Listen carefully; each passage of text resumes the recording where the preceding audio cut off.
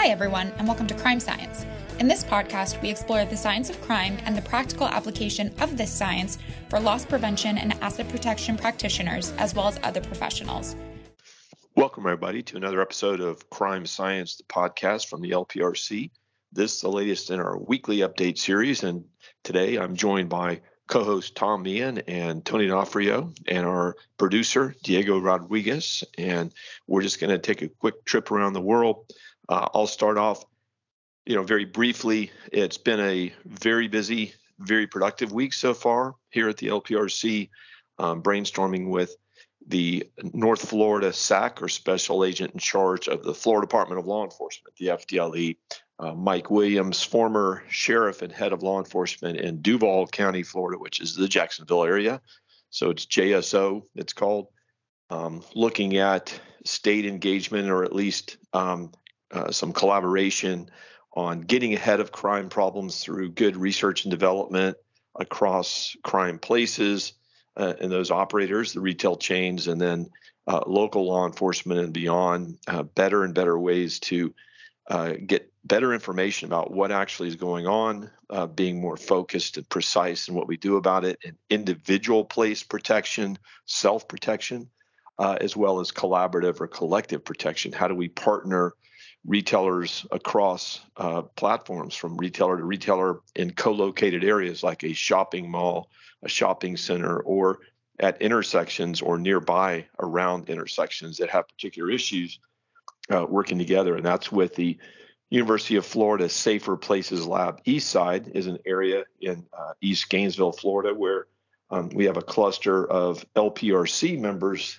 retail chains that operate stores there, a particularly high, or at least a higher elevated crime rate area, a lot of victimization of the people that work and shop in those environments, and they're all co-located, and it's an ideal area to conduct, again, self-protection improvement, as well as better and better ways to partner with each other and with law enforcement. How do we better deploy, integrate? How do we better dose or modify what and how and where and what we're doing, when we're doing things, and how we better communicate across each other? Earlier threat warnings, threat sharing, where at all possible.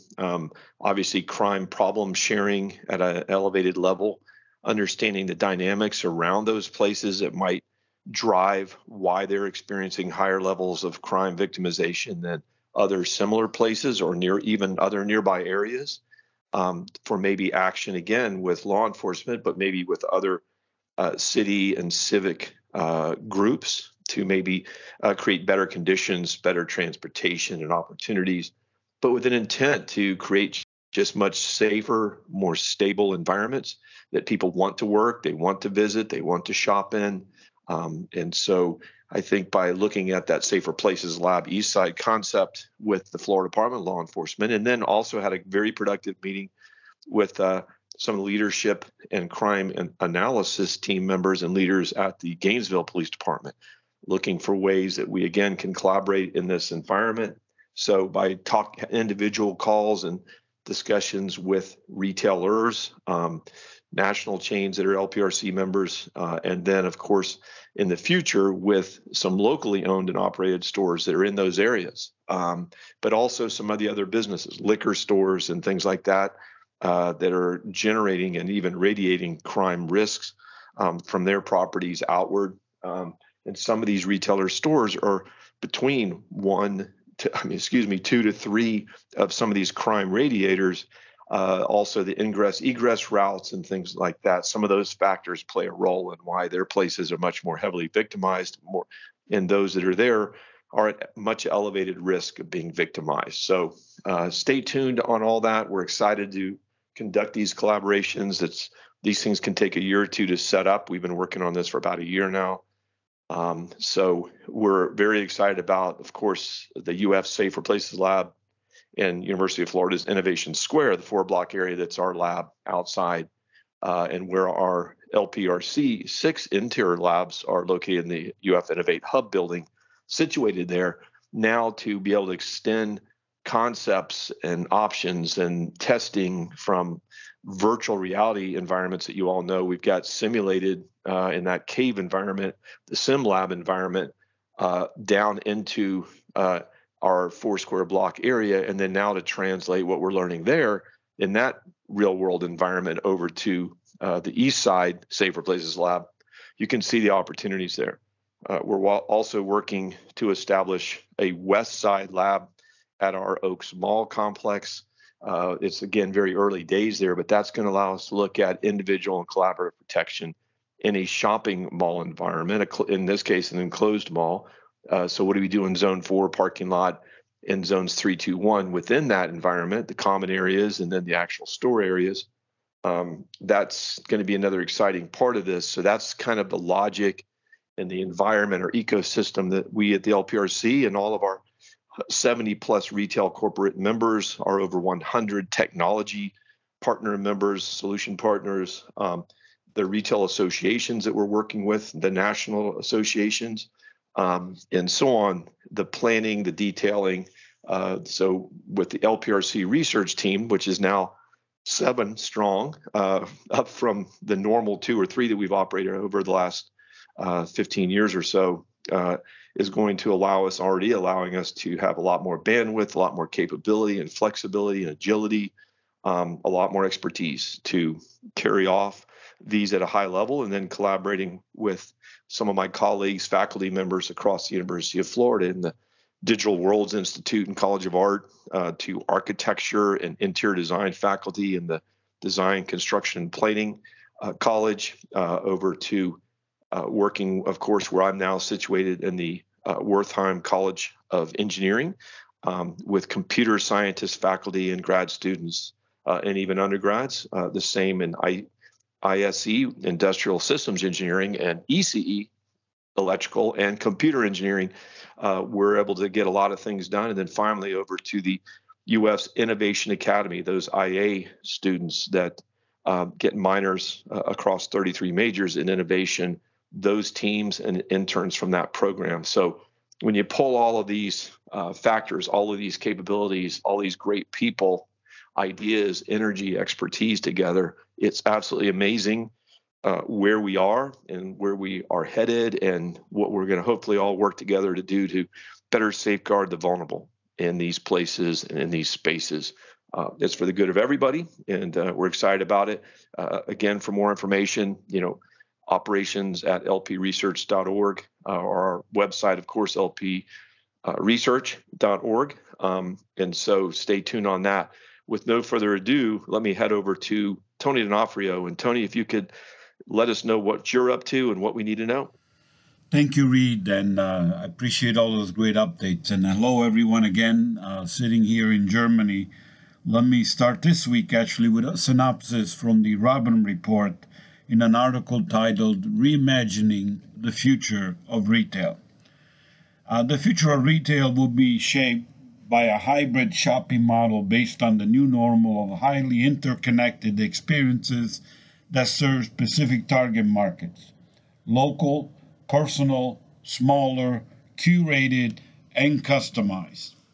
The cookie-cutter approach of building more and bigger stores does not resonate with today's consumers' mindset. The pandemic has left consumers with a new set of value, a higher expectation of what service means, and very little patience when things don't go the way they should. Consumers increasingly want variety in how and when and where they shop, and they expect retailers to deliver a memorable environment that addresses their specific needs. Key are, relevant, curated shopping experiences with abundant personalized choices. This article also talked about the future of malls. Consumers are conflicted in what they want as the endless aisle that online shopping provides, but at the same time they get overwhelmed by the number of choices. What they really want, again, is curated experiences, and they don't necessarily like traveling to a whole bunch of stores and not getting the experiences they want. Malls are absolutely going to be part of the future of retail, but they need to change. It really must be like the more like the communities that they serve. Also, malls should really look like a local market. And there are great examples of this that I've talked about in previous presentations on the future of retail in China, where basically the mall is actually part of the community. In some cases, it's at the bottom of a skyscraper, and people just come down and shop. So it's integrated into the community. And it could include things like movie theaters, amusement rides, museums, skating rinks. You go to Dubai and you actually have an indoor skiing lift, complete with a lift, if you wanted to, in one of the big malls. Consumers in one market don't necessarily want the same as other markets. Some may want escape rooms, video arcades. Others may want wellness facilities, including gyms, yogas, walk-in clinics, dentists, and veterinarians. In terms of physical stores, this article really pointed to 5 interesting characteristics that were predicted. Number 1, stores should be designed with social media in mind. Winning physical stores are designed for shareable word-of-mouth and social media experiences. And again, this is prevalent in some parts of China and North America. In restaurants and shopping centers, they are designed especially for social media sharing, and millions of shared impressions are key to driving in store traffic and even offline sales and increasing brand awareness. Number 2, physical stores should offer 5 sense experiences. Environments in the physical space should activate all 5 senses in the shopping journey in new imaginative ways.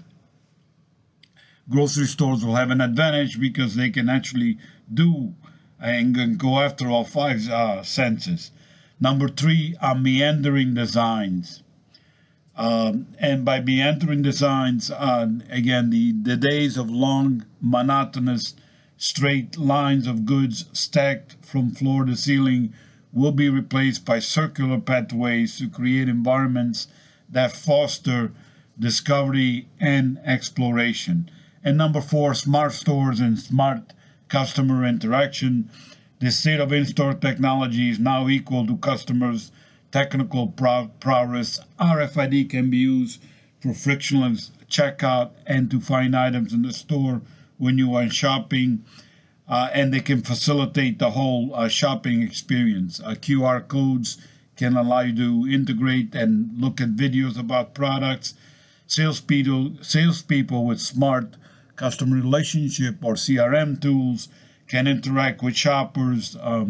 Understanding where the consumer is and the readiness of technology is a key consideration for retailers to be able to deliver these meaningful experiences. And these are the 4 actually that were highlighted, and I've added 5. The 5th one to me is don't hesitate to study what the rest of the world is doing. Again, there are markets in other parts of the world, and good examples are actually again in Asia, especially in Japan, in Korea, and also especially even more in China, and leverage those examples and taking them into other parts of the world.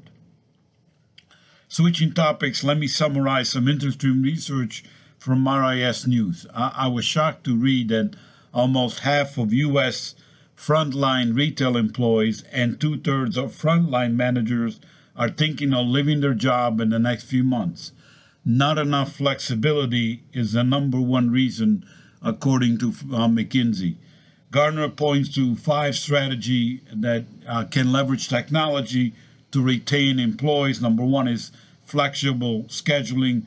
And this is, again, allowing employees to actually engage to figure out shift swapping and shift bidding to actually be able to actually accommodate flexibility, which, again, was the number 1 reason. Number 2, delivery of corporate communication. Investment in real-time communication technology enables retailers to communicate across locations with speed and agility. and this is important for productivity, so everybody speaks the same message. Number 3, performance management and feedback. Many retailers are abandoning one-size-fits-all of all approaches in terms of how they provide feedback. Number 4, internal talent marketplaces. Gartner researchers estimate that by 2023, 15% of large global organizations will integrate their new business data to drive more AI-enabled talent matching in large-scale deployments and internal talent marketplaces. And number 5, pulse surveys to gauge employee sentiment. And this is moving away from the yearly or quarterly company reviews into something and actually giving almost daily or even hourly feedback. Again, according to Gartner, by 2023, 80% of enterprises with 2,500 plus employees will augment annual engagement surveys with pulse, focus groups, or indirect methods to gauge sentiment. I love the quote from Joe Scarupa in the research from RIS News, and he said there are 2 major waves of disruptions that have been triggered by the COVID pandemic, and these waves have forced retail to change more in the last 2 years than it has in the last 20. Many of the changes leverage advanced technology to solve first-wave problems, such as serving shoppers during lockdown and resolving massive supply chain issues. Now, 2 years later, especially grocers are dealing with second-wave issues such as tight labor markets, rising wages, the Great Resignation, and quiet quitting. And finally, again, since I am in Europe, some interesting news out of the UK this week, and this one is from Reuters on what's happening with retail and inflation. British consumers are spending ticked up last month at a rate that greatly lagged behind inflation, according to a survey that underscored the pressure on household budgets ahead of the Christmas holiday. Barclaycards said spending on its credit card and debit rose nearly 4% year on year in November, far behind the annual 11% growth last year. And in October, that was the highest reading in 41 years. Some 94% of Britons surveyed by Barclaycard said they were concerned about the impact of soaring household energy on their personal finances. Again, having been in Europe almost 2 weeks now, I can tell you there's a heavy concern about energy here, cost of energy, and what's going to happen this winter, and also inflation. So, and with that, let me turn it over to Tom. Thank you, Reed. Thank you, Tony. We're going to cover some risk and some current trends all around risk and what's occurring, and maybe some breaking news here, as we always do. Wanted to just start off with kind of a sombering article that was written and rewritten several times. I'll reference the Bloomberg article first, which I think for anybody who has children, I would actually recommend reading it. And what it really talks about is viral trends with social media. And we've, on the podcast in the past several years, talked about viral trends several times. This is talking about TikTok's viral challenges or trends, and luring children to their death. It is a very sombering article. It's actually rather long, but I would highly recommend if you have children that use social media in the teen ages of reading it. What it really talks about is the blackout challenge. And for the listeners that have never heard of this, I actually have not heard of this until I read this article, but it is a challenge where and while this is preference, this article is about TikTok. This is in social media challenges in general, where that on both TikTok and YouTube, there is a challenge that encourages teens to choke themselves or choke each other until someone blacks out to get the adrenaline rush when they're waking up. And when you read this article, there are several examples of children that are unfortunately died from asphyxiation from hanging themselves during this challenge, some actually taping it, some not. But what it really leads to is just the pure power of social media and what we always talk about here on the podcast and what it leads for adults, but also for children. A big portion of this article is really about the due diligence or the requirements by the social media companies to protect children online. There are laws around in the United States around children under 13 and what they're able to access online, but it's also somewhat challenging to actually enforce or identify how the age here. TikTok was actually fined outside of the U.S. for children use. I think if you're a TikTok user, you may see an age prompt appear, but there are several companies that allow for age verification through video with a very high degree of accuracy. One San Francisco-based company, Hive, which I believe Facebook and Instagram use in some fashion today. And there are a lot of privacy concerns under biometric data, but these companies by design don't save any information.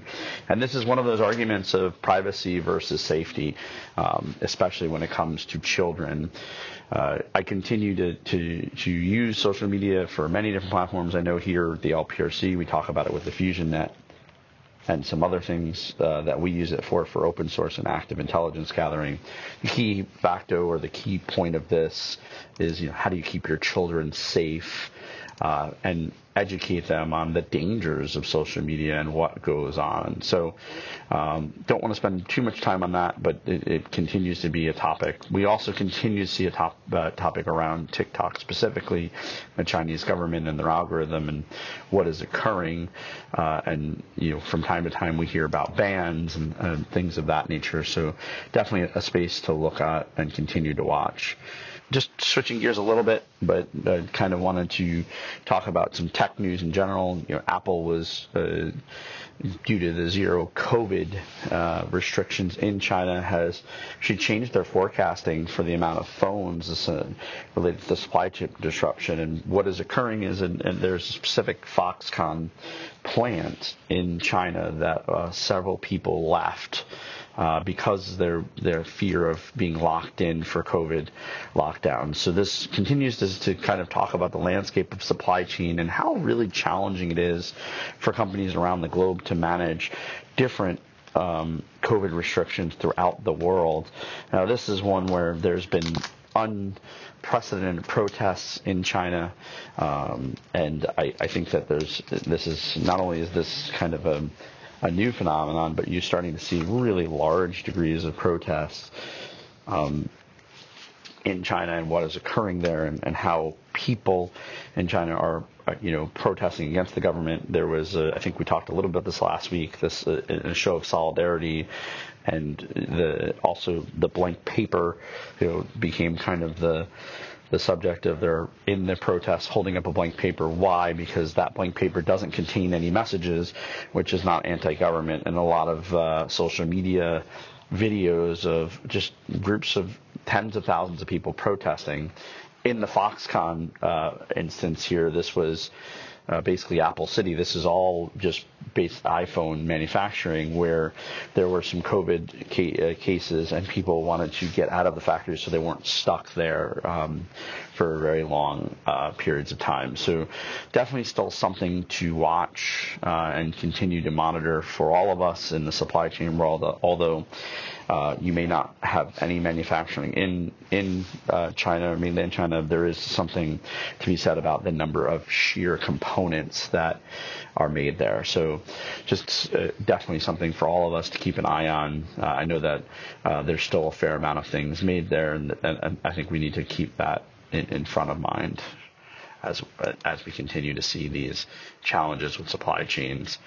Switching gears a little bit to kind of some interesting news around the U.S. government. So the FBI and the Federal Trade Commission seized a website called iSpoof. Interestingly enough, iSpoof has been around for a long time. This was actually hundreds were arrested along with the seizure. And iSpoof was an account, a website or an app that allowed you to spoof a phone number. So you could actually go in and change a phone number caller ID phone number to use this, and they portrayed it as a joking app. But this is a really interesting one because this is going on for a long time. This has been out for a long time and hasn't advertised. But they were able to identify, a large percentage of fraud being perpetrated through this service, and were able to seize it and stop it. And this is a very interesting one because this shows that the U.S. government, along with the UK government, are really going and pushing the fact that, hey, Interpol, the U.S. government, you have all these different agencies working together. Europol is involved as well, saying we're going to go after companies that perpetrate fraud or allow fraud to be perpetrated using an online methodology. The BBC had a lot of information on this. A 34-year-old arrested, and he's pending a court hearing in London as one of the folks that owned this website. And this is one of those ones where, the due diligence, where it starts and where it stops. Of if you have a website or a service that is used to perpetrate fraud and you're aware of it, what is your onus on it? So I thought it was very interesting. It's obviously a victory for all of us, because this was a website that was used to perpetrate fraud. And interestingly enough, there were things where they were able to talk about 59,000 suspects in fraud associated with this, and were able to arrest some. So I think this is a trend that we'll continue to see. There are other programs like this available, and this has been around for several years actually. So this is a win for all of us here in the security and loss prevention space, that sites like this are being attacked. It also gives you some solitude if some of these cases take years to address, and that while at times it may seem discouraging that we may not see these things actually being addressed, they are still being addressed. And switching gears a little bit to TikTok and kind of a ransomware or malware type event, is that there's a TikTok challenge called the Invisible Challenge, which is actually a trend where there's a filter that makes you look invisible, and naturally people take it to the extreme. So they use this trend and they take off all their clothes to be invisible. So there was a slew of posts about how you could undo this filter to see these folks, and they called it the malware. Basically was really, really advanced. Why it's so advanced is what they did is they allowed they allowed people to go to a website, into GitHub, actually say this works. The way GitHub works is kind of, you can go in and give feedback on it working. So they drove them to a site to execute code, and it was called the uninvisibility decloaker.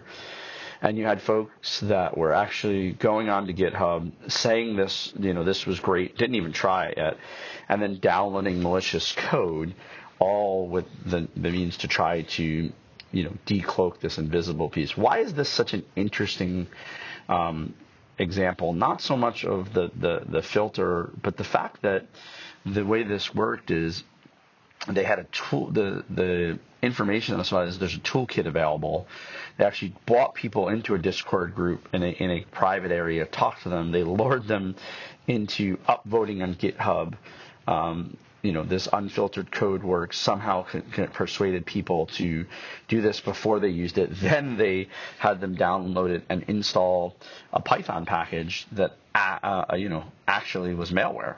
So these are a lot of steps involved here. But one of the interesting parts here is that this is a different trend really in malware, because what they're doing there is by upvoting the GitHub, you're artificially artificially telling people this is safe. So you have this unusual impact here where you have this code that people are artificially saying is good, which in turn, increases the thought process and validity of it. So now you have folks going, well, hey, if this many people upvoted it, it's got to work. I'm going to download this. It's got to be safe. So a really, really interesting challenge that occurred. And I think it's important to note that this is one of those kind of more sophisticated attempts. And I think most of the news is focused on the fact that this is an invisibility challenge thrown out there, and people are leaning on the fact of being able to decloak images of naked people. But one of the most prolific things here for me is the level of sophistication in the attack, and this wouldn't be challenging to duplicate in other facets. So it really throws a whole new challenge of, you have a recognized place to download code like GitHub, where someone is utilizing an upvote feature to artificially make people feel like it's safe. So I think it's something we'll have to watch a little bit more closely. Next, LastPass made an announcement that to customers that a breach caused by a previous breach, that they had a second breach that was caused by a previous breach. The crooks made off with proprietary information, including some of their source code, which is actually pretty concerning when you think about a password management tool. Now, according to LastPass, customers' passwords backed up on the company's servers never existed in a decrypted form in the cloud. The master password used to unscramble the saved passwords is only ever requested and user in memory stored on your own device. Therefore, any passwords stored in the cloud are encrypted before they're uploaded and only decrypted again after they've been downloaded. In other words, even if a vault data had been stolen, it would be in an intelligible way. So what LastPass is saying is they're not saying that information was stolen, but if it was, it would be encrypted in a way that a user would have to have your key and a device to decrypt it. The concerning part about all of this, and I'm a user of LastPass, I also use 1Password, I encourage people to use password vaults, is that when you have these companies, that there are folks that target them, and it's a very, very important in password management tools to use only the most reputable tools out there, so that you know that they're going to use the most significant security protocols available today. I think that LastPass is doing the right thing here. They're giving information as it becomes available, and I feel like they're doing the best they can. Even if this information turns out that crooks could have some personal information, it would most likely be home addresses, phone numbers, and some payment cards, information. This is kind of typical in a breach. I'm not saying that that's the case, but from all technical aspects, your passwords are safe, and then the only way they'd be able to get them is to be able to get that password, that master password, and decrypt them. So if you're using LastPass today, the theoretical thought process would be that you would not have any risk. And why I said theoretical is because, that's based on information that's available today. I'm pretty confident here with this one that your password data is safe. Much like other breaches, though, and this is unfortunate, you may have some of your information, available, like what we see in a lot of different breaches. And then last but certainly not least, we're coming up on the 2-year anniversary of January 6th and the Capitol insurrection. There has been a lot of chatter. Fortunately, I have not seen or haven't heard of any in specific around chatter associated with domestic terror. There have been recently some news stories about the DC Metro Police and the things that they're working on, and we will continue to monitor this situation as needed. I think that a lot of the recent lawsuits that we're dealing with here are related to the January 6th are definitely a good deterrent for folks. When I say lawsuits, I apologize. I mean indictments are a good deterrent for people to let know that the U.S. government's not going to tolerate this type of activity. But we'll continue to monitor it. There was some chatter this morning about people talking about what occurred. There have been general bulletins throughout federal, local, and state law enforcement around domestic terror and staying in tune to what's occurring, but no specific credible threats around that 2-year anniversary. But as I said, we'll monitor and activate the Fusion Net as needed. And with that, I will turn it over to Tony and Reed. All right. Thanks so much, Tom, for all that great information. Again, Tony, thanks again for all that you do and all that you're providing to the Crime Science podcast listeners, to our team and our membership at the LPRC. And I want to wish everybody a continued happy and safe holiday season. We're always here for you at lpresearch.org, and stay tuned, stay in touch.